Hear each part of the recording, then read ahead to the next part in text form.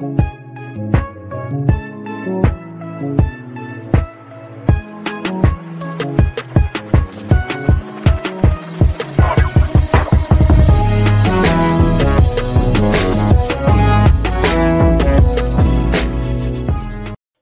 to the Home and Away podcast here on the No Ceilings NBA Podcast Network. I am your host for the day, Nick Agar-Johnson, and I am joined by two very special guests. Well, one very special guest and one infinitely less special guest. So Nathan Grubel, the infinitely less special guest, is here. Nathan Grubel of Draft Deeper and the Draft Deeper podcast, yada, yada, yada. But our actually special guest for today is Caleb Mueller of the On the Clock Podcast Network. So Caleb, how are you doing this fine afternoon? I'm doing great. I'm ready to talk some basketball. I appreciate you guys having me on and making the time. No, we actually appreciate you, Caleb, for hopping on. Yes. And for the audience listening to this podcast, Caleb had reached out to me. He's wanted me to be on the clock for quite a while, and my schedule just has not allowed it. But him and I were able to connect on some time tonight. And we also needed a little bit of a fill-in spot for Home and Away. So I thought, why don't we combine both of these podcasts, right? Home and Away meets On the Clock. So we're actually airing this podcast episode on both the No Ceilings feed as well as the On the Clock feed. And this is really, this episode's Caleb's brainchild. He wanted to do a War Room prospect series that he is doing on the On the Clock channel. And a lot of these, I should say, not a lot, I should say about half and half are players that he certainly wanted to discuss with us. And then some others that I've actually gotten to write about this week for NoCeilingsNBA.com. So great work.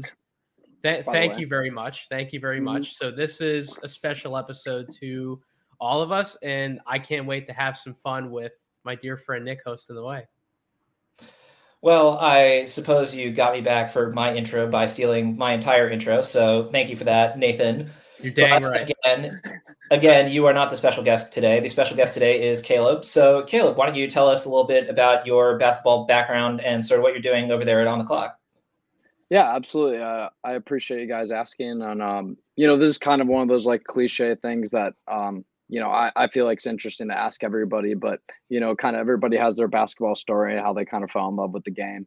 For me, it was just, I was always a sports kid, grew up loving sports, kind of transitioned away from, baseball and football and kind of focused more on basketball going into like middle school and high school. Played quite a bit myself. Unfortunately, at the high school level, they're not really looking for a lot of 5'9" white kids with slow feet and no hops.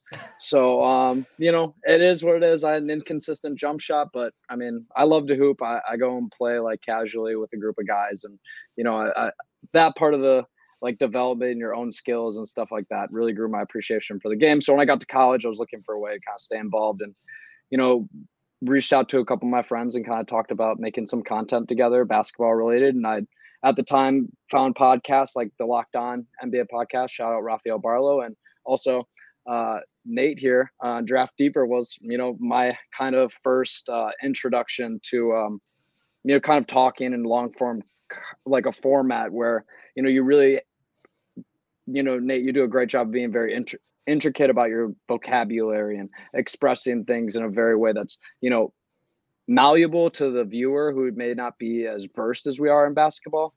But, still can, reach the analytics geeks and the people who really, really love the game. So, kind of combining those two areas, I felt like, I feel like I could give this a try. So we've been trying it out. We've been putting together podcasts for about a year now, putting together some articles, doing Twitter stuff.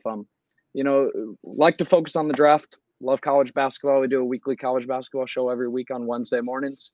It's all about basketball. And I know that it's the same over here at No Ceilings. It's just about the love of the game. So, any way I can talk about it, I'm always willing. We got the War Room thing coming up, like you mentioned. Really the goal that I have with it is just to talk as many prospects with as many people as I can. And, I think it's very valuable that, as scouts, we kind of talk to each other and try to break through the consensus bias and things like that and really get to the nitty and gritty of the scouting and, the picking nits, as some would say. But it's about like, kind of breaking through that and as well, making enjoyable content. I feel like, when you can connect a lot of different personalities, a lot of different people to different audiences, it's always a positive. Yeah. Unfortunately, Nathan and I have the exact same personality, so that doesn't It's fine. I'm in for it. I'm ready for the high analytical, high film work, footwork, everything. I want it all today. Perfect. Well, let's get started with certainly a prospect who has given us a lot to dig into so far this young season, Keyonte George of Baylor. So just to start off super quickly with the broad overview, averaging 16.8 points per game, 4.5 rebounds per game, 3.5 assists per game, 1.3 steals per game, 0.2 blocks per game, little over 3 turnovers per game, shooting splits 38, 34, 83. Now, the shooting splits don't, I think, do justice to the kind of tough shot maker that Keyonte George can be, but certainly he has been one of the players who's jumped out in the early season. So, Caleb, I want to start with you. What are your thoughts on what you've seen so far from Keyonte George this season? I think coming into the season, I viewed him more as a guy who's a bucket getter who can also play a little bit of defense, above average defensively. And I think I've been pleasantly surprised by the playmaking flashes and his willingness to take on-ball touches and be a distributor. Gives me faith in maybe that he could be like a primary creator at the next level and could develop into that type of player like a Bradley Beal, like you guys have talked about, and players of that kind of mold. And then when you add in the stuff on defense, I mean, he's just a dog. He gets after it. And I think that he made a great choice in going to Baylor. He can kind of keep that mentality and they can keep him on the right track. And I've been super impressed. I mean, for his usage, for a freshman having a 30.8 usage, my stats may be a little off. Most of my stuff is like from over the weekend and updated briefly today. But, when I checked, it was like 22nd in the country for a freshman. I mean, like overall in the country. And as a freshman, that's pretty crazy, and still able to, have a high assist to turnover ratio and distribute the ball at a high level. I'm really impressed by the playmaking, I guess. Nathan, why don't we flop it over to you? What were your thoughts on his playmaking in particular? Because I got to agree with Caleb. That was not what I was expecting to be most impressed by this season with Keyonte George. And instead, I mean, the shot making has been there. He hasn't necessarily knocked them all down, but that was sort of what I expected coming into the year. But really, the playmaking has been sort of the pleasant surprise that's jumped out at me, where I didn't expect him to be quite as capable on the ball as a playmaker as he's been so far this season. He's one of the most fascinating prospects I think we can have a discussion on. And that was really one of the points of Caleb bringing a few of the names that he did to the table, or who were going to be some of the great talking points so far in this draft class. And Keyonte, Nick, he's been one of them for us at No Ceilings. We're constantly going back and forth in the group chat, trying to compare him to other guards. And on Draft Deeper that just aired the day that we're recording this, I had a conversation with Maxwell about Nick Smith, and in having a conversation about Nick Smith towards the top of the draft, we have to talk about some of the other guards. Where does Nick Smith rank amongst Keyonte George, Cason Wallace, Anthony Black? There's so many names that we could throw out there. But you forgot Max Abmas. I'm not even going to touch that one, Nick. I'm sorry, I'm not. Yeah, I'm not even going to touch that one. But with Keyonte, I agree with what Caleb said. Beginning of the year, we thought he was going to come in, be a real bucket getter type of guy, which I think he's reverted back to that in a sense over Baylor's last few weeks, because he's kind of had to be that guy. And I'll get into why in a second. But if we're just starting out with the playmaking stuff, he rates out in the 82nd percentile in terms of pick and rolls, including passes, which that is a drastic jump from where he sits as a scorer, as a pure scorer out of the pick and roll. Is about the 48th percentile. So that's a significant jump up when we factor in what he's able to do from a playmaking perspective. And I think it all came back to beginning of the year, he was being used more of as off-ball guy, secondary creator, and he was making really quick decisions as soon as he caught the ball. And that was something that really caught my eye. Once he caught it, he was either driving right away to the basket, he was kicking it out to the next guy, or he was shooting it right away.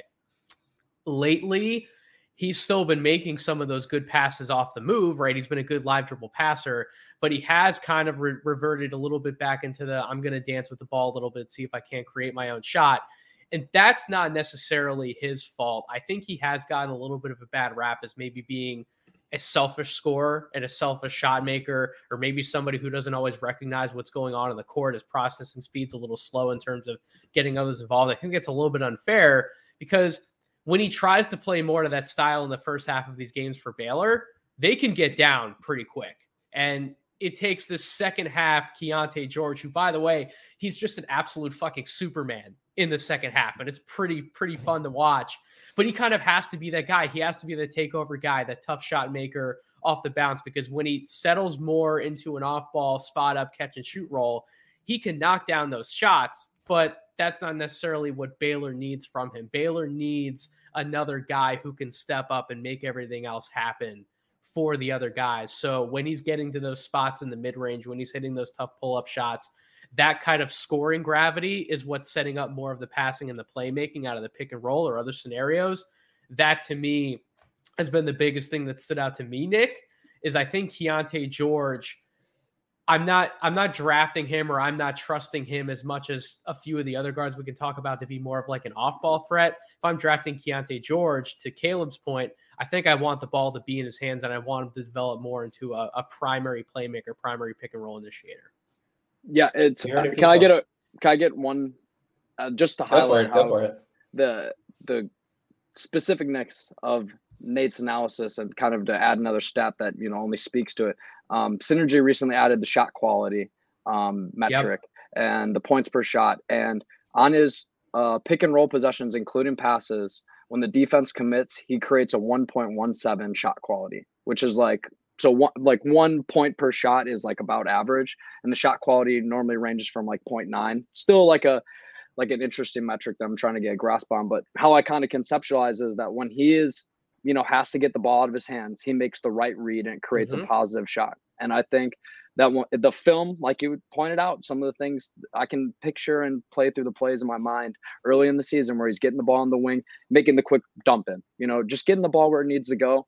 And I think that's all you can ask of, especially out of a freshman. And then when he's able to kind of take on some of the scoring role that he does at periods in games, it's exciting. I mean, when you talk, like you touched on, comparing him to guys like Nick Smith and Casey Wallace, it gives me a headache. I mean, I feel like I have to change my whole draft philosophy based off this guard class every day. Like it's incredible. You heard it here first, Nathan. Keontae George, I wouldn't draft him. Definitely not quote taken out of context in any way. Oh my God, here we go. Whatever, Nick. No. You do what you want to do. On a more serious note, though, I tend to be the person at No Ceilings who has the most faith in sort of combo guard prospects to figure out enough of the passing playmaking stuff to be primary guys. So, I guess I'm not surprised that I sort of see that as a potential future for Keontae George. But, again, as Nathan said, we have talked about Keontae George an incredible amount among the No Ceilings crew, and it does surprise me how many other No Ceilings guys seem to buy into the fact that he could be a primary point guard in the longer term, because, again, I tend to feel like I'm a bit out on an island with sort of just buying into these combo guard prospects, eventually figuring out enough of a playmaking game to be viable as a primary point guard. But, I mean, Keontae has shown enough that it's not just sort of a, out there kind of take, or at least I don't feel it's as out there of a take. Nick, I'm very curious to get your take on Keontae as an on-ball guy versus an off-ball guy, because what the tape has told me over recent weeks is that he's much more comfortable when he can get into a groove when he has the ball in his hands versus being that kind of guy off the ball like I talked about. Yet the numbers, however, would refute my case. The numbers would actually say that he can do both, right? He ranks in the 81st percentile on unguarded catch and shoot shots, right? So that's a pretty good metric. He rates out well in other play types besides spot ups. He can be a transition guy. He rates out in the 65th percentile when it comes to coming off screens. Like, there are other ways that you can get him involved off the ball, which would suggest that can be a role he plays in the NBA, but I just don't know if that's where he's definitely at his best, at his most comfortable. So I'm curious, Nick, if an NBA team looks to draft him, what kind of team should be looking to draft, in your opinion, a guy like a Keontae George? Interesting. This sort of touches on the psychology side of things, which is obviously a whole lot more difficult to, assess from a distance than, if you're not in the locker room actually talking to these people, it's, a bit different. And even if you are in the locker room talking to these people, it's difficult to figure out, how much of this is mental versus just, he looks better when he's got the ball in his hands because he feels more comfortable with that, or he looks better when he's got the ball in his hands because, I don't know, it could be a whole bunch of different factors. My thought is, I think he would probably be best off in the longer term if he goes to a team that has at least one of the guard slots locked up And then that way, I feel like his best bet in terms of his long-term development would be, someone who either like starts at the 2 guard that gets some minutes off the bench running the show, or just is a 6-man, someone comes off the bench and runs the point that way, because I think his long-term career will be much better for him getting some on-ball reps, getting, a decent number of on-ball reps rather than just purely being an off-ball guy. But this goes back to the question of, sometimes you throw players into the fire and it doesn't go quite great. And, mentality wise, I buy into Keontae figuring out that sort of thing more than most people. But I also feel like if there's too much pressure on him right away, that he's going to, stray into some of the worst moments of his film this season, like when he's just sort of throwing the ball away, not particularly controlled with it. But the flip side is if he gets no on-ball reps at all, I think that really diminishes his ceiling. So I would say a team, that has a good guard, but maybe not two good guards. So what about like Orlando? Like, so if you're the Orlando Magic, and maybe you're sitting there like in the 7, 8, 9 range, right? You have your pick of, Nick Smith, Keontae George, Cason Wallace. Like, you have two jumbo initiators in Paolo and Franz, to where you don't necessarily need that guard to have that sort of playmaking pressure on them. You have two bigger guys who are going to create mismatch problems of their own to set everything up for everybody else. So what's the type of guard you want next to those guys? Because like I answered that not question. Not a Ben Thompson and not Anthony Black. That's for sure. No. Yeah, I'm with that one. But like I answered that question like not last night. I think I went with Nick Smith. I did. I would as well. You did. Because I like the catch and shoot game to Nick more. I like that off-ball shooting gravity more, because I just trust him coming off movement, coming off screens, being that off-ball guy to make a shot when he's called upon, but he doesn't necessarily need the ball in his hands, in my opinion, to be his most effective. But like Caleb, for example, Caleb might go the route of Keontae George because he might believe in that equity to his game much more than I would. Yeah, I honestly, Caleb's mouth.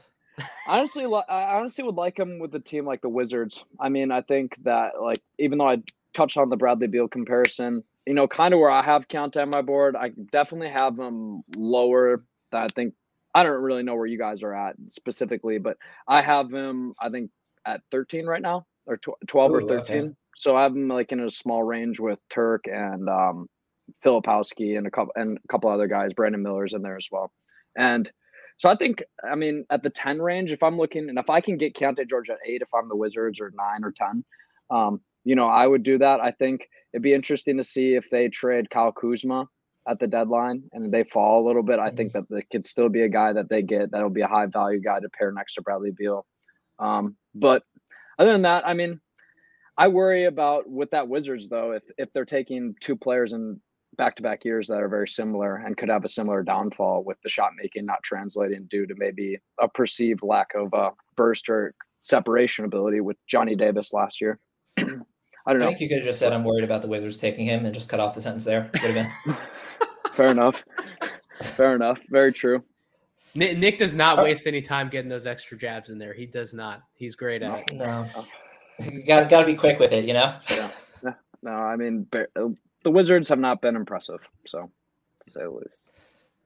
Someone who has been impressive, though, Colby Jones out of Xavier. And Colby Jones is someone who I was not as high on heading into the year as some of the other people over at No Ceilings. And over the course of this season, he's basically just crept up my big board like 2 slots at a time every time I've redone it. Because like every time I've redone it, it's like, wow, Colby Jones is still killing it. This is pretty good. This is pretty fun. And then, like I gotta move him up a couple slots. And then, get to like the 17th time I've moved him up a couple slots. And it's like, okay, there's really something here. But Nathan, you just wrote about him. So what are your thoughts on what you've seen from Colby Jones this season? And then, the last few weeks in particular as well. Where did you have him preseason, Nick? I'm curious. Oh, goodness. Doesn't have to be a specific number off the top of your head, but like what was the range? Because like I coming in, I had him pretty safely as like a top 45 type prospect based on what I had seen last year. Where did you kind of have him? Yeah, I think I had him definitely draftable. I think somewhere around 45 to 50. Okay. So that's where we were starting off in a similar spot, and now he's risen into the first round territory on my board. I published for No Ceilings in my morning dunk column that ran yesterday. the day when this podcast coming out would be yesterday on Monday. God, Colby Jones, that is how man. days work. That is how days work. Damn it, Nick. Colby Jones has been such a fascinating prospect to be able to watch. And I'm going to keep using that word fascinating because we've really hit on some great talking point prospects that we've grouped together for this episode here on Home and Away Meets on the Clock. Colby Jones, 14.1 points per game, 5.1 rebounds, 5.7 assists. The splits, 51% from the field, 44% from three-point range, 79% from the line. He's a really efficient player, and as Tyler Rucker wrote for No Ceilings, he's really like a master of versatility, right? What can he do on the basketball court that you would want him to do? He's a dribble, pass, shoot, defend wing at 6'6", has a strong body, is one of the better playmakers at the wing position in this class. Every single game he's played this year, he's had 4 or more assists. How many other wings in this class are able to say something like that? He can force turnovers. He can get guys out in the break. He was at his most dangerous. The game I watched the other day, the UConn game, he was getting into the lane in the second half seemingly at will, and it just set up everything else, right? And because defenses are so worried about, well, he's going to find the extra man, he's going to make that help pass, they were sagging off him a little bit, giving him some poor angles to those lanes, and he was just forcing himself to the basket and just getting easy bucket time after time after time.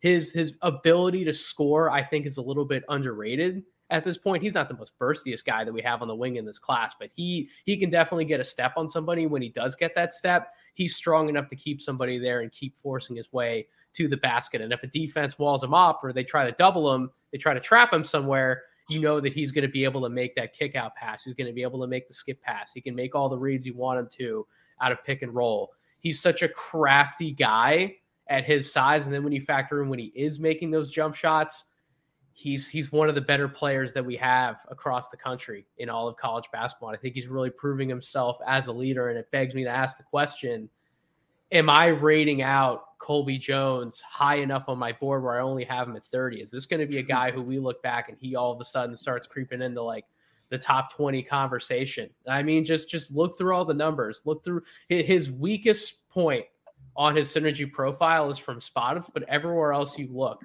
and it's spot up numbers is an average rating, right? It's not even like poor or something like that. Yeah. Transition offense, excellent. Pick and roll ball handler offense, excellent. You can work him off cuts, off handoffs. He rebounds very well for somebody his size. He obviously is passing, playmaking, scoring out of the pick and roll. We want to draft players, or should I say NBA teams want to draft players nowadays where there are very few holes in their game. You can put them on the floor, whatever needs to be asked of them. However the game plan needs to change, you know that they're going to be able to adjust with that shift in the game plan. Colby Jones is one of those guys, and it's getting very hard for me to make arguments against him other than, well, he's not athletic as player X. Maybe he doesn't have quite the same upside as player Y. But when we break his game down from a skills perspective, and I know Caleb, he was talking with me before the podcast. I know he's excited to give his evaluation as well. There's just really little that I can nitpick about his game, and the safeness to him as a wing prospect is really what propped him up as a guy to watch for last year. And that's definitely thrusting him into the first round conversation for me this year. So, Caleb, now that Nathan's teased it, why don't you go ahead and give us your thoughts on Colby Jones? I mean, I think you touched on really all the important parts, especially talking about the playmaking and the pick and roll. I think that's the one thing that really separates him from me as a wing in this class. I did a Bartovic query, and out of players that are 6'6" or taller in the country that have a usage rate of 20, at least 20, minute percentage of at least 60, and a 2.0 assist to turnover ratio, there's only 6 players. Colby Jones is the first in box plus minus, true shooting, and second in assist rate. So, I mean, that just shows that he's truly in the top echelon in the country of guys that are playmaking at a high level while being at a good volume. And then, touching on the shot creation and the playmaking, again, in the pick and roll, he's able to make a lot of reads to the corners that are really impressive. I like his ability to kind of, you touched on his ability that he's not the burstiest player, but uses great angles and uses his body very well to get good positioning, especially as he gets That first step into the paint or the second step into the paint. Once he's got both those feet in the paint, it's hard for him to make a bad decision. It's almost like he just can't do it. The ball always seems to find the right place. And I mean, the only thing that I will nitpick, I think you touched on the shot creation. I think as far as wings, he's right up there with Jalen Wilson for me, in terms of like upperclassmen wings. Chris Murray, he's in that conversation for me. Late first round guys right now. He's definitely risen up my board quite a bit over the last, month or so, as you guys hinted to. But I'd say the one nitpick that I have is just some of the defensive stuff. I went in on some of the spot up closeout stuff. Just 'cause I was curious. I wanted to see like what position do I think he can guard? Do I think he can guard twos, or do I think he's going to be a guy that guards threes and fours? And some of the stuff on the perimeter, some of his closeouts, he could do a better job just getting out there quicker. I think it's just a matter of at times, a little bit of an effort thing, but I don't think it's a major concern because, even when he isn't able to get a great contest, he's still getting there. And then when guys are trying to drive past him, he's great at the point of attack. Again, high IQ player, uses angles very well on the defensive end of the floor as well. I kind of want to know where you guys think that he kind of stands positionally wise on defense. You guys want him guarding threes or fours? He ranks out pretty good in post ups and limited reps on synergy, but that's synergy stuff. I mean, I don't see why he can't be. You make a good point about the post up type defense. I don't see why he can't be like a 2-3, maybe even guarding some ones in a pinch. Yeah. I think you want him more so as a perimeter player necessarily than a post up, but he is 6'6". He does have a big body. If you want to use him in some really sturdy funky frame. Yeah, if you want to use him in some really funky small ball 4 lineups, I'm sure you can experiment doing it, but I would imagine he's primarily guarding 2s and 3s, probably starting his career as a shooting guard in the NBA, maybe working himself up a little bit, but I don't see why he can't guard 1 through 3 in time. What do you think, Nick? That's interesting. I think of him further down the positional spectrum. I think early on in his NBA career, he's going to be basically a 3, not a 2. I worry about his foot speed against quicker 2 guards. That's really my biggest concern with his defense.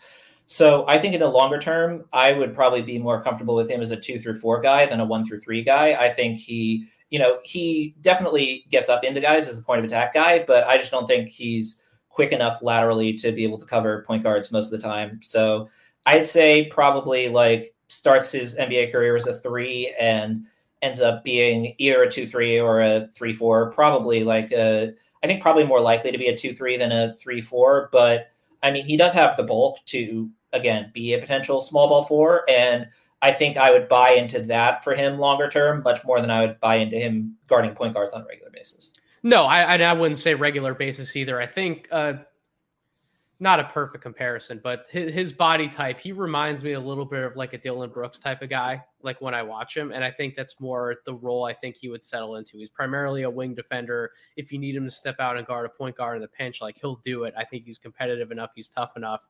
You see the Memphis Grizzlies at certain times slide Dylan Brooks down a little bit, to your point, Nick. So that's more the type of body that I think he's going to keep growing into. Therefore, I would see him primarily as a wing defender on most possessions. But yeah, on occasion, I think he could slide either way. So let's move on now to the next player on our list for today.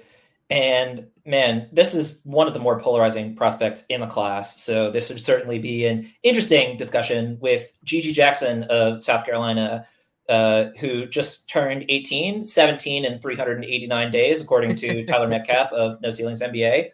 But with Gigi, he's averaging 15.7 points per game, a little over 7 rebounds per game, a little over a half an assist per game, 0.8 steals per game, 0.9 blocks per game, 2.7 turnovers per game, 40, 32, 63 shooting splits. Now, I'm just going to start off here just quickly before I kick it over to you, Caleb, but I have not had Gigi Jackson outside of my lottery all season, and I have him comfortably at 10 right now, and I think he's probably going to stay in that top 10 for me all season. I am just so impressed with his ball skills at his size, his maturity to, basically be the main guy for South Carolina as a 17-year-old for the early portion of the season. And, he was number one in his high school class for a reason. There are certainly concerns. We'll certainly get into those concerns. But I have him at 10. So, in the top 10, barely, but pretty comfortably in the top 10 in my mind. And I think he's probably going to stay there on the basis of what we've seen from him, unless things completely spiral. So I was going to say, so you didn't drastically kick him down your board after the Tennessee game. That's good to hear. I did not. No, I did not move him down 20 spots because he didn't have an assist in a game. That's not how I operate my board. But Caleb, what are your thoughts on GG Jackson, what we've seen from him so far this season? I had a tweet the other day that described my feelings as an emotional roller coaster about this guy. Going into the season, he was somebody that I'd identified as somebody who I think as a freshman, especially with the role they had at South Carolina, could really pop as a prospect, especially really quickly. And I think, similarly to Brandon Mueller, a lot of people are really digging the, perimeter player with plus size who can really shoot it. And I think where GG Jackson's different and where I'm more willing, and I'll out myself as the crazy one right now. I have him at 4 on my board. And okay, I thought you were going the exact opposite direction with that. Yeah, I have him at 4 on my board. I don't think that out of all the players that we picked, by far he's the worst analytically. And that's something that I like to fall back on. Not really run my evaluations through. I think, just overall, you touched on a lot of it. He's 18 years old on draft day. A lot of people, I'm not an ageist. I'm not somebody who freaks out if a guy is 19 versus 20 or 20 versus 21. I'm not going to not draft a guy if I think he's talented, if he's 22, 23. Not a big deal to me. What I do think is important to acknowledge, though, is that he has such a long time to develop. I mean, when you look at players like, this is drawing at straws, but I mean, just comparing like how young a player can be and how much they can progress in a short period of time. Like you look at a guy like Poku, who in a short amount of time with, the simple ball skills that he had, and GG Jackson's a much better athlete. I think we can agree than Poku. Please don't compare GG Jackson to Poku. I might tear all my hair out. I don't have much hair to begin with. I might tear it all out by the time we're done. I think there's a lot of room in the NBA for players to grow when they're given the opportunity. Yep. And I think if a team gives GG Jackson the opportunity to come in and play the 3, which I think will be the position where he'll find the most success on offense. I think being a power wing, but somebody who, he's getting the ball in the second rotation, around, and, he's taking it to the basket or taking the guy off the dribble, pull up mid range, or shooting the spot up 3 when it's open, kind of as a rookie, and then, start maturing some of the stuff in isolation, just the raw feel that he has for the game and his shot making, really just jumps off the film. I don't think it's as much of a numbers thing for him. I think he's really struggled kind of having to carry that much of a load. It definitely doesn't rank out very well. I ran a query on a lot of these guys, kind of trying to figure out where they fit nationally in like groups of players. And for, freshmen with as high of a usage rate as he does, he doesn't rank very well. And, obviously assist rate. But the one thing I will say about the playmaking is he's not a big turnover guy. He may not be making assists, but he's not turning the ball over. And I think that that's something that we have to note when he is dribbling the ball as much as he is, when he has the shot volume that he has. So that's kind of my spiel. I think he's worth a top 5 pick. I'm not as firm on him staying in the top 5 as I think you guys probably would be on where maybe you have him top 15 or top 10. I think I could see him slipping down to 7. The Thompsons are just always creeping up and creeping down on my board whenever I'm moving Anthony Black and other guys up and down as well.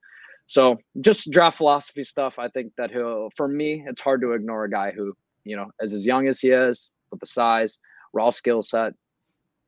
The defense is a huge question mark, but I just think guys will learn to play defense. It's something, get in the foam room. You got to work on your lateral quickness. I think these are all trainable things. It's just about, you can't teach the size that he has and the ball skills that he has naturally.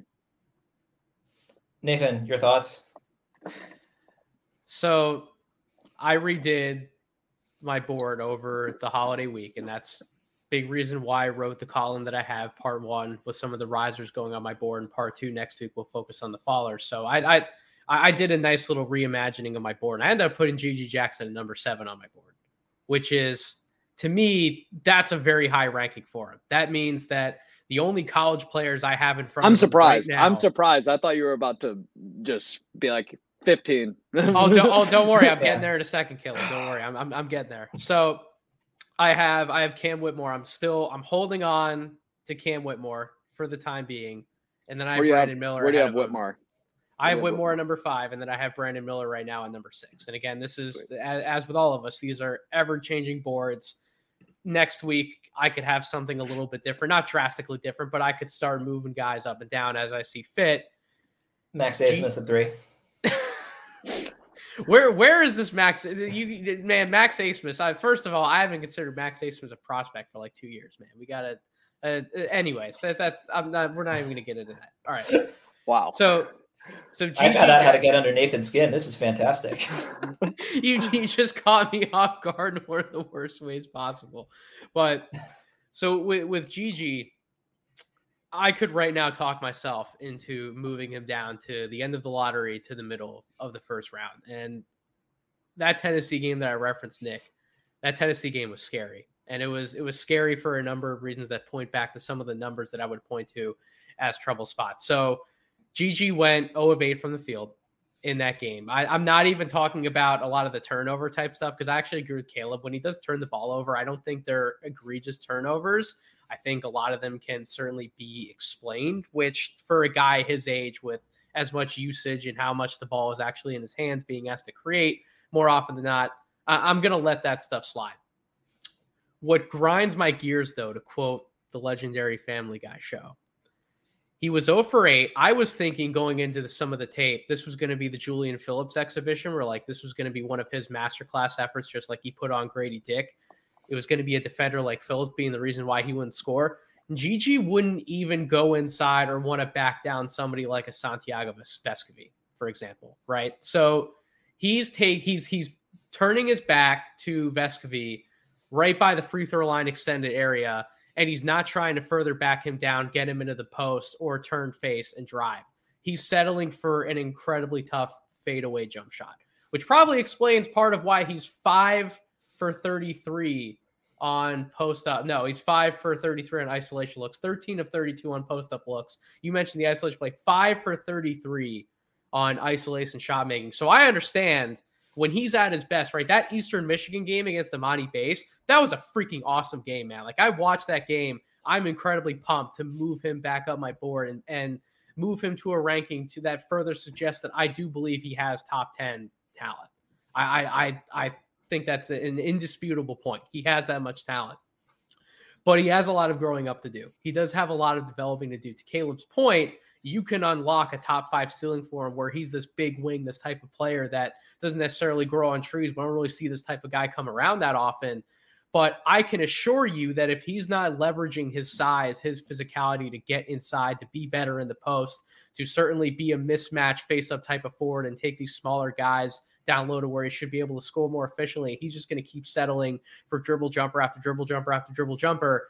Coaches at the next level they're not going to stand for that shit. Right? That's going to be stuff that keeps him off the court in the worst way, because he needs as much playing time as possible to keep developing. I know that there were some pieces put out and there was some discussion last week. Should Gigi Jackson just sit out the rest of the year? And there were people certainly saying that because South Carolina isn't that great of a basketball team. It doesn't have the type of supporting cast to go to war in the SEC every single night against the Tennessees, the Kentuckys, the Alabamas. And while that might be a true point, Gigi also shouldn't be running from the type of challenge that could be in front of him to carry a South Carolina team, and at the very least be competitive in those games, maybe get some upset wins in those games. He needs the development, the reps himself to further along his career, but he also shouldn't be running from that type of a challenge, and he needs to figure out how to play in those environments, in those games, and be much more effective than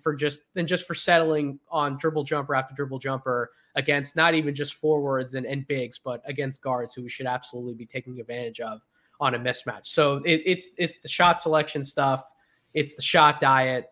I think there definitely needs to be a little bit of reworking to his game. And the last point, Nick, I know I've rambled on for forever about Gigi, but I might sound like a broken record in saying this, but the team that drafts him needs to have a plan in place for how to develop him. He is an incredibly unique prospect. He's not just going to come in and do the same 1, 2, 3 things on the court in the NBA that he was doing in college. He's not like a Colby Jones he comes into the NBA, you kind of know what he's going to be doing.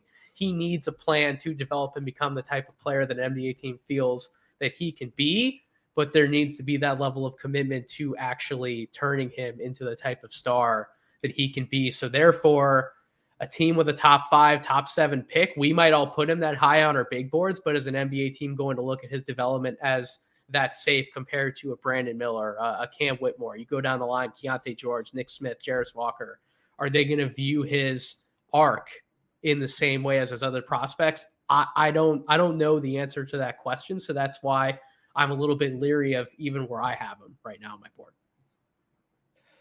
I must admit, I did not expect to be the lowest on GG Jackson here. Wow. When we started this particular discussion. Yeah, but I mean, I gave you the out of context Keontae George quote. I'm not going to give you a similar quote for GG Jackson here. I do have him at 10. Really, the concern for me, the reason I don't have him higher than 10 is the defense. I don't know who he's going to guard at the next level. I don't know, by year 2, year 3, does he figure that out? Maybe. I don't know. You think the on-ball stuff's been that bad? I've actually been encouraged by the on-ball defense. The off-ball defense is terrible. The off-ball was what I meant. Garbage. Yeah, okay. The off-ball is what I meant. Okay. I'm glad we're on the same page with that. It's the least impressive thing by far. But he's also a 17, now 18-year-old. Exactly. And that's where I can have faith. And just to validate your points on the shot making, I was just looking, and only 17% of his shots were considered high quality per synergy. So clearly something's got to change. He's either got to be passing more or changing the shot diet, like you said. But that 17% sounds high given the South Carolina team.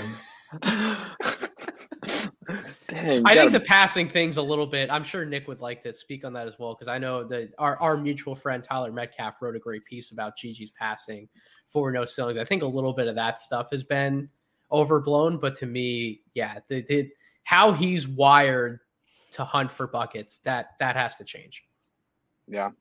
And what you said about him embracing that challenge, I mean, isn't that why he chose to go to South Carolina? I mean, he knew what was going to be there. I don't know if he maybe knew what the talent level of their team was going to be comparatively to the rest of SEC. But, I mean, he could have gone to North Carolina. He could have been a Tar Heel, and he could have gone and played with probably a much better team objectively, like a team that went to the Final Four and national championship game.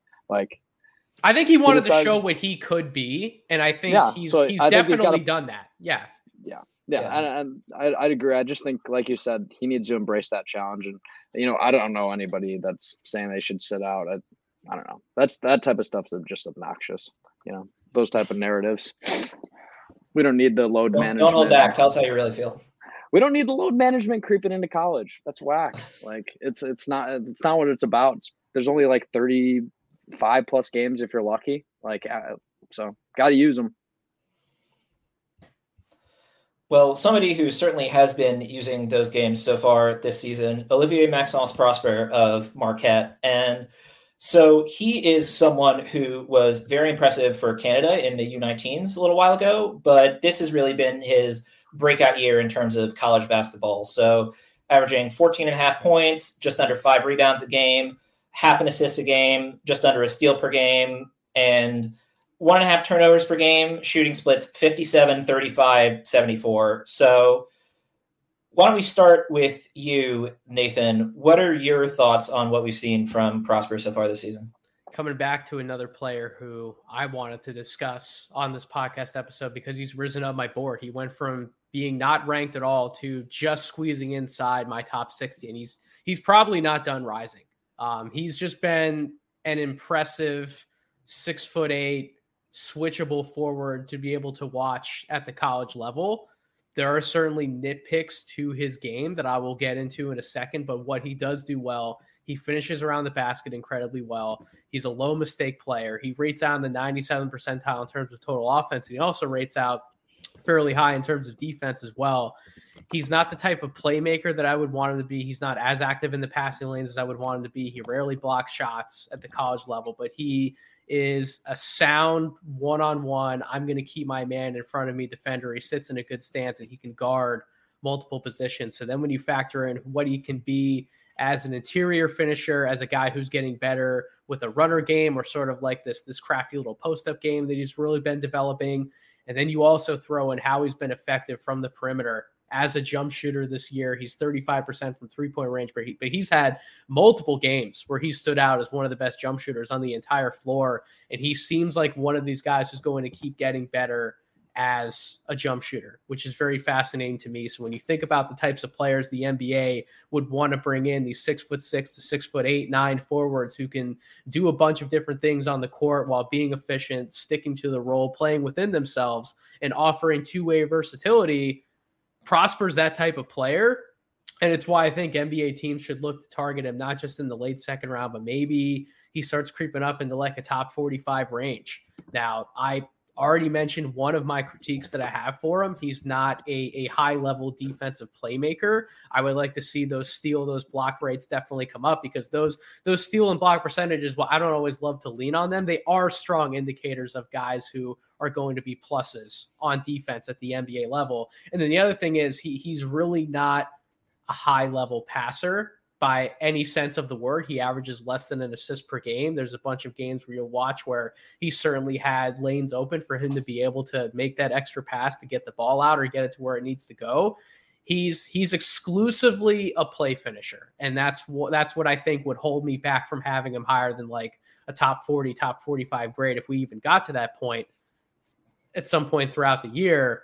But as one of these sleeper prospects who I think people need to be paying more attention to, why can't Prosper be one of these guys that we would want to talk about as far as a target for NBA teams? Is kind of where I'm at with him.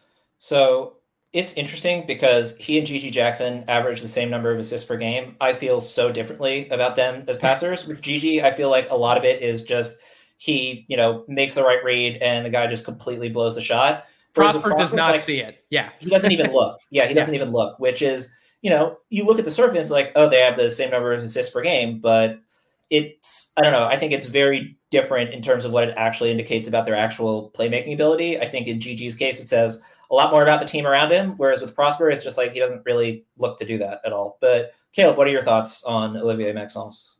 I love the athleticism. He's a Marquette guy, rep Wisconsin. Even though I am a Badger, I have some love for Marquette, and they have a lot of really good players I've been excited by. Oso Ighodaro has been awesome to watch, and Cam Jones has been great. But Prosper has been a guy that, highlighting a lot of the things you guys said, the athleticism and kind of the switchability on defense kind of really get me excited about his draft ability. I think the offensive stuff is just like, kind of cherry on top. His ability, like Nate said, to be a player finisher, shooting the ball well, even some signs of being able to develop into a movement shooter at times. I think that those type of gains and skills will only help him at the next level. I like his release. I think that was the biggest thing that I was concerned about, looking at him long term is his release going to be quick enough? Because I remember watching him last year and he just couldn't get shots off as effectively as he has been this year. I think he just has a higher IQ. He's getting to better spots on the floor, better positioning. I think, smart player, not the greatest playmaker, but I think in transition on offense, that's where he's really special with the ball in his hands. And, he's got 23 dunks this year. Dynamic athlete, really, really good at finishing around the rim. I'm pretty sure he's in the 97th percentile for scoring efficiency around the rim. Hard to argue with that. Yeah, it's interesting. Nathan, you brought this up earlier, and I want to circle back to it because I do tend to lean on steal and block percentages to a decent degree just because, statistical translation, like steal rate translates at like a 91% basically from – this has been a long time since I read that stat, but basically that 91% of the correlation between college steal rate and NBA steal, like there's I'm saying this wrong, but point being, very high correlation between college steal rate and NBA steal rate, and not as high of a correlation with blocks, but, still a high enough correlation that I think it's worth looking at. Prosper has blocked 9 shots in his entire NCAA career. I just, especially Caleb, since you mentioned he's a great athlete, I just don't understand how he is that bad at it. I mean, it's the kind of thing where even just him rotating over from the weak side, you'd expect him to get at least a couple weak side shot blocks, but he just doesn't at all. And it's very weird given the rest of his profile. Yeah, he's not the greatest defender at the rim. I think he's around average on synergy. I think he's more long term as a perimeter player, like Nick talked about. I love the point of attack defense. I think his length on the perimeter is where he's going to be the most valuable as a prospect. I think if you look at him as a 4, you're going to be probably let down with some of the things that he can do inside on the defensive end. I don't think he's the greatest rebounder. I think that's another improvement area I'd like to see. I think he could be a major force on the offensive glass with his athleticism. I'm just not there consistently. Talking about the defensive thing though, in isolation, he's again with these shot quality stats. Not gonna preach him too much, but he only allows us 0.73 shot quality. Again, the average is about 9 in isolation. So he's creating tough shots for opponents when it's one-on-one, just them. So I think that bodes well for his ability to, that point of attack defense, like I talked about.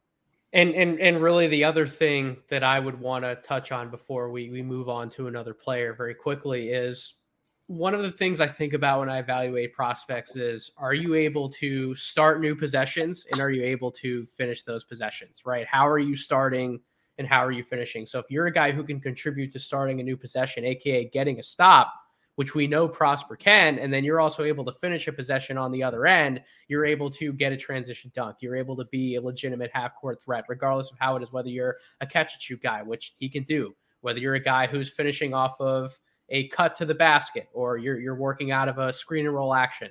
He can do these types of things. So can you start possessions and can you end possessions? He can do that. So while he is almost exclusively a play or possession finisher, at the same time, NBA teams need those guys who can do that at a high level, because not everybody is meant to have the ball in their hands all the time. Not everyone can have a usage rate of 30 to 35%. You need guys who are committed to just doing what an NBA team asks of them to do on the court.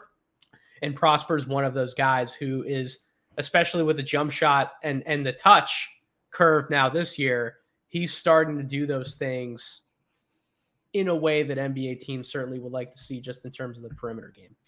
Yeah, absolutely. I agree. I think that this was a great one. Obviously, this is a guy that you picked out to talk about. And I think that this is one that's going to fly under a lot of people's radars because, the numbers don't really pop, especially when you're thinking about a guy and you're pitching him to be like, oh, no, this guy can play the 3. Like, he really can. Like, just watch the jump shot. You just got to look at it. Like, the touch is good. His makes are pretty. Like, they're all swishes. Like, you just got to kind of preach that stuff. And, with the length on the perimeter, I think he's perfect for the modern NBA. I think it's going to be hard to keep him. If he's not drafted in the top 45, I think it's going to be very hard to keep him in the G League and not warrant, giving him spot minutes, especially when he's just such a great athlete. Like, just some of the burst and transition just gets me so excited. Watching him, he can really get to the hoop from the 3-point line in like one stride. And I think that type of stuff is pretty special. And those are the type of players you like to watch. I mean, they're fun. They're fun, and he can make consistent plays on both ends. So I think this was a great pick. So speaking of prospects who are flying under the radar, let's move on to the next pick here. And Caleb, this was your guy, Cedric Coward, out of a sleeper Eastern of Washington. all sleepers. Eastern Washington. Yeah, and it's I was digging into Cedric Coward before we podcasted today, and man, he's one of the more ridiculously efficient players in college basketball. And it's the kind of thing where it's like, I mean, this is obviously way too strong of an example, but I'm going to do it anyway, just to see the look on Nathan's face when I say it. But, early on in his career, I happened to be covering the Denver Nuggets, and early on in Nikola Jokic's career. And, every season it was like, okay, he's getting 15 minutes a game off the bench. He's ridiculous in those 15 minutes, but he's only getting those 15 minutes. And I look at the stat line for Coward, and it's like, how's this guy only getting 20 minutes a game? It's ridiculous, the efficiency that he puts up. But this is your guy, so I'm going to let you wax eloquent about him here, Caleb. Why did you choose to have us talk about Cedric Coward today? Well, I think, like I talked about at the beginning, a big part that I want to be this War Room series to be is really a place where we can kind of have some of these conversations that are super unrealistic.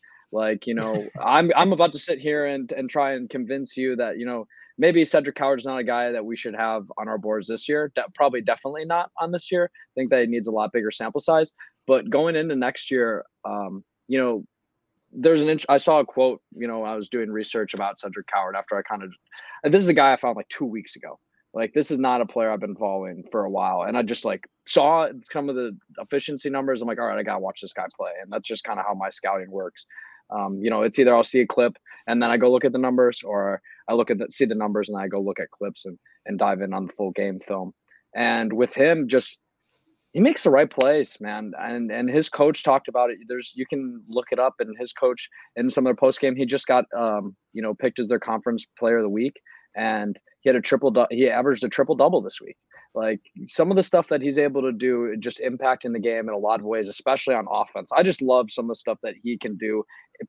Like, truly a positionless basketball player at the wing position. I think he can play the 2 through 4.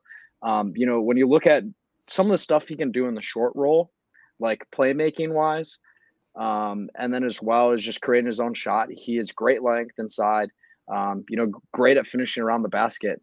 This is a guy who, I kind of dub as an analytics gem. I don't know if he's really much of like, what we describe as a player who's going to be a superstar. But I think that when you see a player playing with the level of efficiency, it's hard not to look at it and be curious. And I think the jump shot is surprisingly good, like shooting 50+% from 3, like on, what is it? Even though it's only 3.8 attempts per 300 or attempts per 100 possessions, but like that's still a steady rate. And then you look at some of the shot making stuff.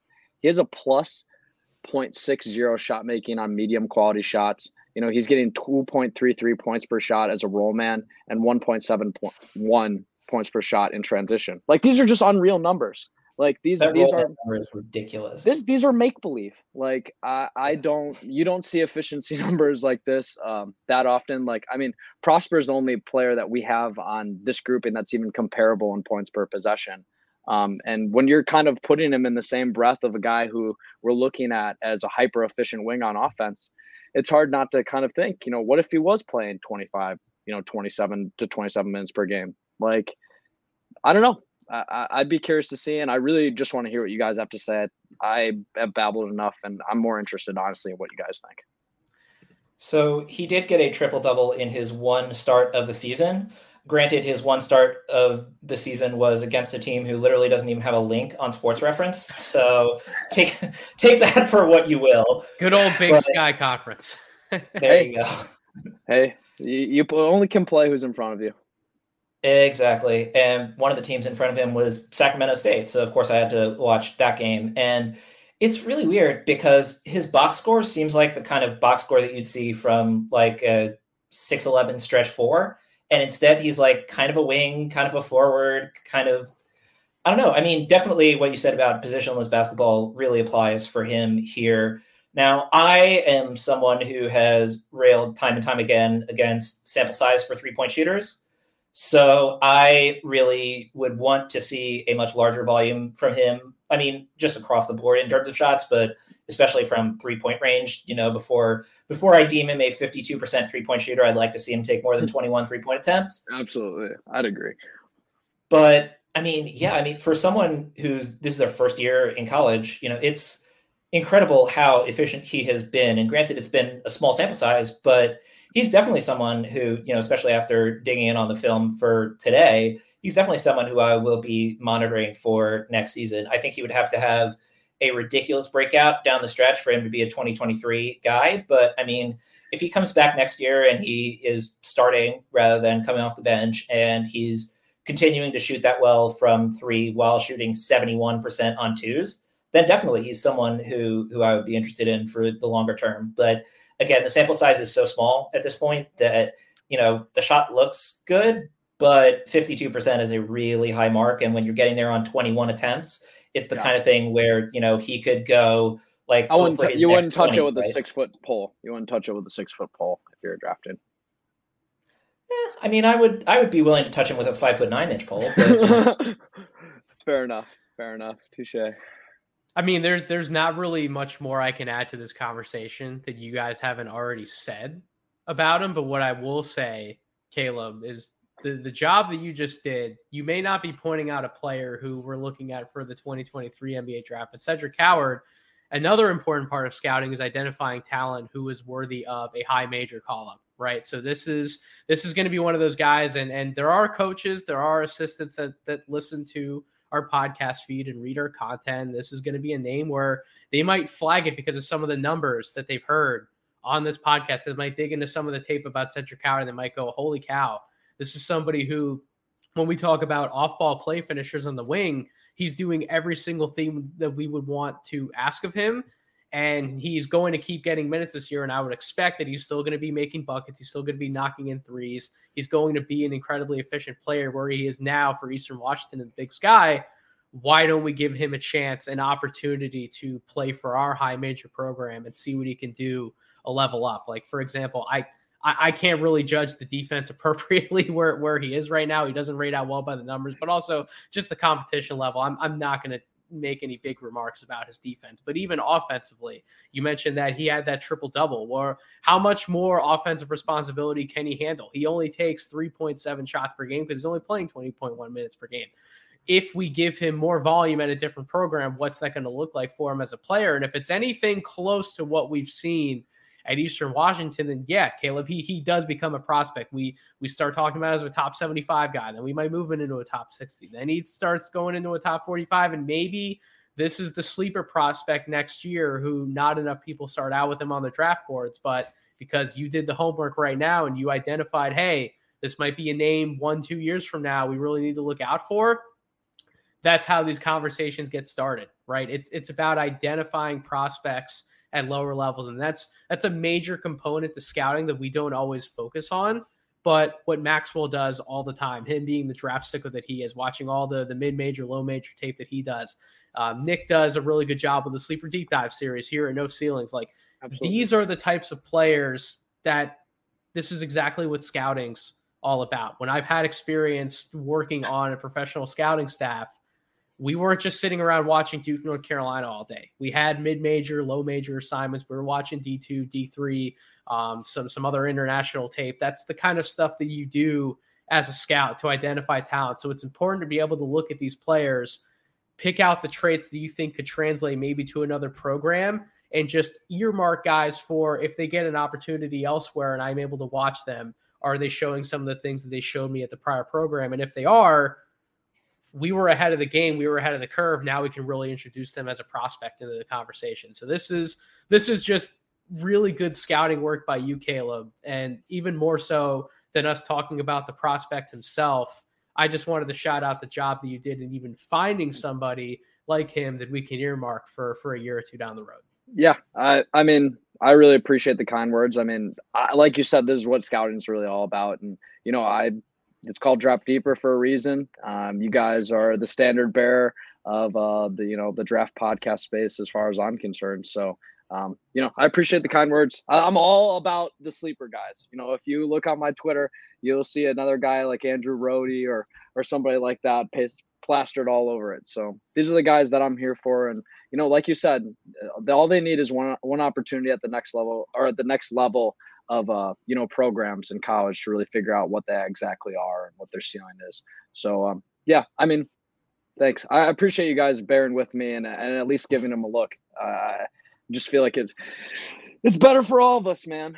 I feel like if we all do the homework, then we all are going to be better at the end of the day, and I'm learning from you guys. I mean, I definitely think that a big thing that I overlook at times is the attempts and the volume. And it's good to always be checked on that and figure out alternate ways to look at things. So I appreciate the kind words. And I think we got one more guy. Yeah. We have one more guy. So speaking of, wow, Nathan is super pleased by that one. Speaking of sleepers, I fought for this one.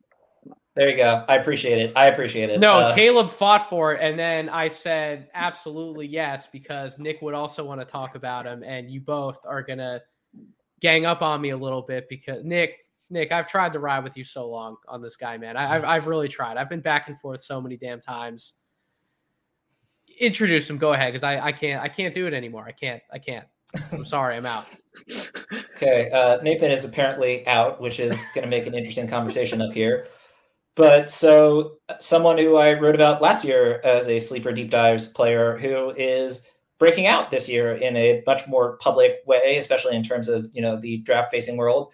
Terrence Shannon Jr., now of Illinois, formerly of Texas Tech, averaging 17.6 points per game, 5.5 rebounds per game, 3.2 assists per game, little over a steal per game, half a block per game, 2.4 turnovers per game, shooting splits 46, 35, 77. And this is particularly interesting for me because I just did a sleeper deep dive on another Illinois player. So I have watched a significant amount of Illinois basketball over the past week or so.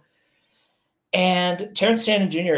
I can't quit him. I can't. I mean, I've gotten at least past the point where I had him in my first round, which I did for some of last season, admittedly, which, depending on your perspective, maybe a year too early, maybe a year too late, whatever. But, I still have him as an early second round guy. And really, I mean, it's sort of the all around stuff for me. I mean, I think, is a solid defender most of the time, has his lapses, like him more on ball generally than off ball, but, not someone who's a hole on defense, certainly. And I mean, offensively, him just being able to knock down 3-pointers slightly more consistently is going to be huge for his development going forward. But I don't know. I just feel like he has too many NBA level skills to be someone who falls out of draft consideration entirely. So, Caleb, what are your thoughts on Terrence Shannon Jr.? You said it right there. I think we're in a similar spot. I currently have him at 32 on my board. He's right ahead of another Illinois guy. Shout out Coleman Hawkins. And so that's the guy I was talking about. Yeah, fair enough. I love. I mean, we could get into a little Coleman Hawkins discussion if we really wanted to, but I think we might save it for a different pod because I think Nathan might murder both of us if we do that. I really want to fight for Terrence Shannon Jr. here, and I think this was a guy that I had in my top 50 last year, and I think if anything that I want to nitpick before I get into some of the positives, I think that he's not as good of a defender as I thought he was. I think that Texas Tech and their defensive schemes, and kind of the coaching and players that he played with, that like Kevin McCullough Jr., that are more geared towards defense, kind of made him look better at times.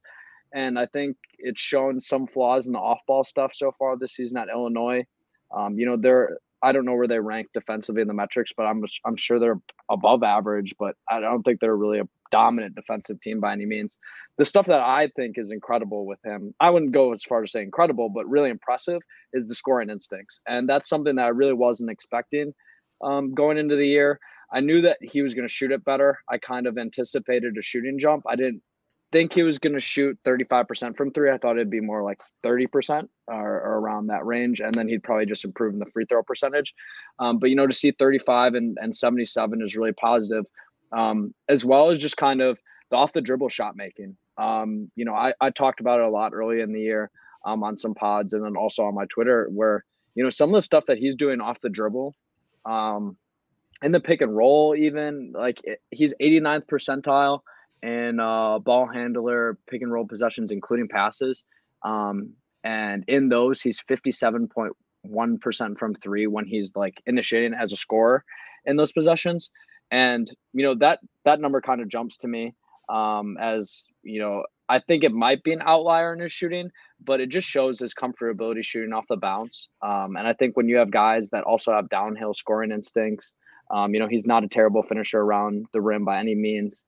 He's a solid athlete. I think he's probably around above average for wings in this draft because this is a loaded wings draft for sure.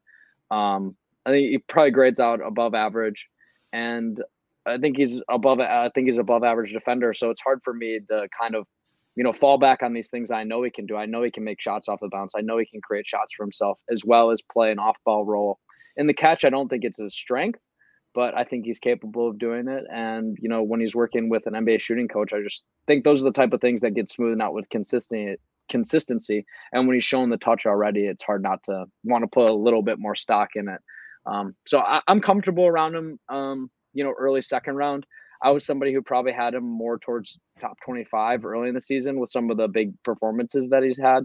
But I'm going to have a hard time moving him, kind of lower than probably 40 to 45. I think that he'll be in the 31 to 45 range on my board for a good portion of the year. All right. Kill us, Nate. I don't really have a very detailed argument as to why I'm completely out on Terrence Shannon at this point. I mean, you can bury me in offensive statistics around why Terrence Shannon Jr. has been such a better player this year at Illinois. You can look at his counting numbers, you can look at all of his synergy percentiles, you can look at his advanced metrics. They would all bear me and be like, how can you not have somebody like him rated as a top 45 prospect in this class? And my answer is, I've been waiting for 4 years for him to show any sort of signs of consistency to his game. And he's not showing me those signs of consistency. I get the averages would point to some level of consistency, but on a game-to-game basis, he can go from a performance like against UCLA, which was definitely his best game. That was a standout game this year and the one that had me excited for him again, to where I texted Nick and was like, I might actually be back in on Terrence Shannon Jr., and then he goes out against a team like, it's not just the Virginias, but it's a team like Penn State, Syracuse. And he has these games where he just lays an egg and he's not himself. He's not nearly as attentive on the ball or off the ball defensively. He's not hunting for the same type of shots. He's not nearly as effective in the passing game. He's not crashing the glass like we've seen him have all of these 8 to 10 rebound games. And he'll go out, he'll be 2 to 3 rebounds in a game. The effort level, the attentiveness to detail. And then when you have the head coach of your team call out your entire squad that there is no leader on the team, when this is supposed to be Terrence Shannon Jr.'s year to really prove that it wasn't just the Texas Tech program who made him, he could also help make a program be more than they've been in recent years, or help maintain a standard in Illinois' case to what they've been in recent years. And just all those inconsistencies scare the living daylights out of me. Again, I have no argument against his talent and what he's capable of doing on the basketball court. I've made all of those arguments in past years, even though I might not have had a ranking on him as high as Nick has had in the past, for example. Nick and I have found plenty of common ground since No Ceiling started about, Terrence Shannon Jr. is a talented basketball player who should absolutely be discussed more in open draft circles. And now that he is, but I feel like I've just been reaching for him to be somebody that he just hasn't been. And if I'm drafting him and bringing him into my per organization, I don't know what I'm getting from him on a night-to-night basis, that scares the shit out of me. And maybe it doesn't scare me enough away from drafting him with a pick like in the 45 to 60 range if you want to bring him in. But as like a first-round talent at this point, or like a top 40, top 45 player, his talent may warrant that type of pick. I just won't be, or I wouldn't be the one making that type of selection on him, I guess is the best way that I could possibly put it. Yeah, it definitely, his archetype has like, a very, very like volatile success rate. Like a lot of these guys who, demonstrate some of the inconsistency that you talked about with, the effort, when they are showing flashes on offense, and that's their main thing that they've been demonstrating that they've improved, and then they kind of, teeter off on the defensive end. It's not really a great sign. Not really a leader either, kind of like you hinted at. And that's the crazy part, Caleb, because like any basketball skill that you can point to, I'm sure, I'm not sure, I'm 100% positive I can find an example of it on film that he's done it. Whatever you want him to do on a basketball court, I guarantee you the tape somewhere, he's done it. But the fact that he can't string together and be the master of one thing to where he hangs his hat on, I'm like, game to game to game to game, I'm going to get that one thing. That has always concerned me with players, and it's why he's unfortunately just not my cup of tea. I'm sorry, Nick. This is my final answer to the Terrence Shannon Jr. question. So, Nathan, I have one question for you in response. Was it Terrence Shannon Sr. or Terrence Shannon Jr. that horrifically insulted your family? Who was it?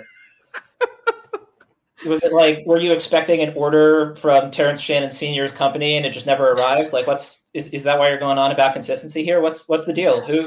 Which of the Terrence Shannons hurt you, Nathan? I've been burned too many times in the past as a scout with that very thing, consistency. And I point to the highest of highs, or I'll point to the lowest of lows. It can be the opposite way. I can be too low in a guy, and I've read into the lowest of lows when it turns out that probably wasn't the sample size I should have been looking at. I should have been looking at the bigger, more positive sample size overall. So it's burned me as a scout either way, to where I've learned, especially over the past few years, I have to be able to identify the strengths and the weaknesses out of a full body of work. It's not just It's not just one game or 2 games. It's the entire body of work. And there's nothing in that entire body that I can point to with Terrence Shannon about consistency. It's like, I'm going to get that on a night-to-night basis. It's not personal with him. I'm saying he's a very talented basketball player, right? Like it's not personal with him in the slightest. It's just where I'm at as a scout and an evaluator.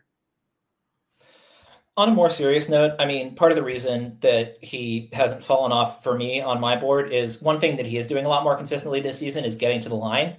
He's above 6 free throw attempts per game now after being like, what was it? 2, like just under 3 per game last season.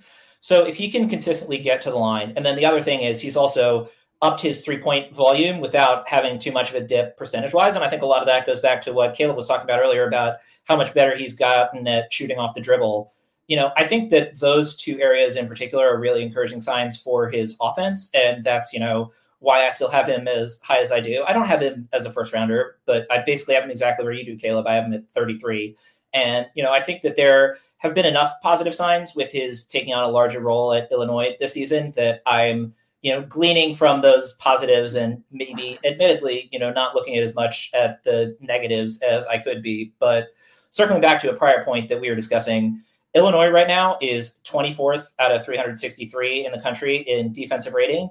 Granted, 95% of that is Coleman Hawkins, but I mean, it is, Terrence Shannon being a solid piece on a really surprisingly good defensive team. I mean, I would have expected to see Illinois as, well above average defensively, but 24th out of 363. It's not bad. Better than I expected for sure when I was trashing them. Yeah. I mean, defensive rating is, a statistic that has its pluses and minuses, but when you're 24th in the country, that's a pretty solid number to be at. That's a good range. I guess the only other thing that I'd say that impressed me is just he's able, for a guy who coming into the season wasn't viewed as an offensive player, he takes care of the ball and distributes a little bit better than I'd expect. I mean, he's up above 3 assists per game and has an assist turnover ratio of above 1.3. I mean, both those are positive indicators for me that, he's able to create for others as well as create for himself at an efficient level without, guys that are scoring primarily off the dribble. I don't want to see high turnovers, don't want to see him making mistakes on the shots. They're not creating separation. They're either having to pass out of bad shots and, making indecisive decisions, that create turnovers. And he's just not doing it. He's playing within himself for the most part. And I think, like Nate griped on, it's about the consistency. And, I've said the same exact things about Coleman Hawkins. And, I'll probably get into him on a different pod on the OTC feed at some point. But he's another player that is really interesting to talk about for that Illinois team. Just quickly, I'm really glad that you brought up the passing stuff with Terrence Shannon Jr. He had 1 more assist than turnover his sophomore year. He had 1 more assist than turnover last year.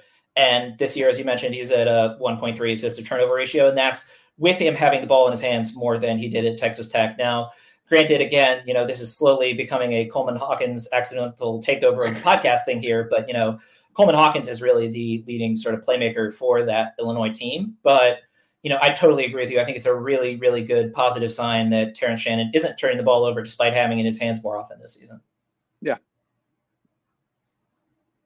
Nathan, any more slander you want to toss before we wrap things up here? No more slander. He absolutely has the talent of a top 45 player in this class. It's just about where you personally would rank him and what you're willing to do with a top 30 to 45 pick. I guess we'll find out. All right. Definitely half the season left. Find out. There's the half the season left to play. So, I mean, these are all, preliminary evaluations, obviously, but, I definitely hear you out on the Terrence Shannon Jr. inconsistencies. It's definitely dampened my party that I was having early in the season about myself predicting his shooting jump, and he's kind of came back down to earth. So, well, Caleb, when Terrence Shannon Jr. makes his first All-Star game and gets his $100 million contract, you and I can taunt Nathan about it mercilessly for the rest of his life. Yeah, it will definitely be in his Twitter DMs. Nick, I am always willing to eat crow wherever I can. So by all means, we will have that podcast when that time comes. In all seriousness, though, that is genuinely a very strong positive quality of yours that I'm very grateful for. Now that I've made all those jokes, I'll close out by saying something nice. Thank you, Nick. All right, Nathan, let's start with you for plugs. Where can we find you? What have you written? Go ahead, throw it all up. Twitter at Draft Deeper. You can certainly find all of my written work at NoCeilingsNBA.com, and you can find the Draft Deeper podcast on the No Ceilings NBA podcast feed. As far as writing, you can find my Morning Dunk column that went live yesterday, where I went through the top risers on my 2023 personal board as of now. And then next Monday, you'll find some guys who are the biggest fallers on my prospect board. And I can assure you there are some pretty decent sized names relative to preseason expectations that are on that list. Definitely be sure to stay tuned and find out who's falling where and why have they fallen on my board. And Caleb, why don't you go ahead, hit us with some plugs. I'll say one thing about your piece. I read it this morning, obviously, Nate, but love the Jalen Clark love. It was much needed. It was much needed. So you can find me at Twitter at @on_clock_BB. Posting a lot of clips and stuff there. And you also find, links to a website ontheclockbb.com where we'll kind of have articles. I'll be posting an article accompanying this podcast along with the video version of this going up on Spotify as well as YouTube. To find us on YouTube, all you got to do is search up On the Clock Basketball. And Spotify, you can just look up On the Clock. It's pretty nifty. Appreciate the plug, guys, and I appreciate your time as well. There's a great opportunity to talk some hoops with some people that I know I can trust their opinion on and hold me accountable for mine. So I really appreciate it. Awesome. Well, this was a ton of fun. Really glad I got to be looped into this last minute. Really appreciate getting to hop on and talk ball with both of you. Yeah. It was a great conversation. I felt like I definitely got a lot out of it, and we'll be changing my draft big board for the next 3 hours, I think. Wow. Okay. So I better get the plugs out quickly so you can go ahead and make those changes. So as he mentioned, he is Caleb Mueller. You can find him on Twitter at @ontheclock_BB. You can find Nathan Gribble on Twitter at Draft Deeper. You can find me on Twitter at NBAJOHNSON. I sort of vaguely alluded to it on the podcast, but I wrote the most recent Sleeper Deep Dives article on Illinois' Coleman Hawkins, so please check that out if you haven't already. If you've been enjoying the podcast, please take the time to leave a rating and or a review in whatever podcast player you might be using. That is always much appreciated on our end. So thank you again to Caleb for coming on. Thank you, I guess, to Nathan for joining us as well. And thanks so much to all of you for listening.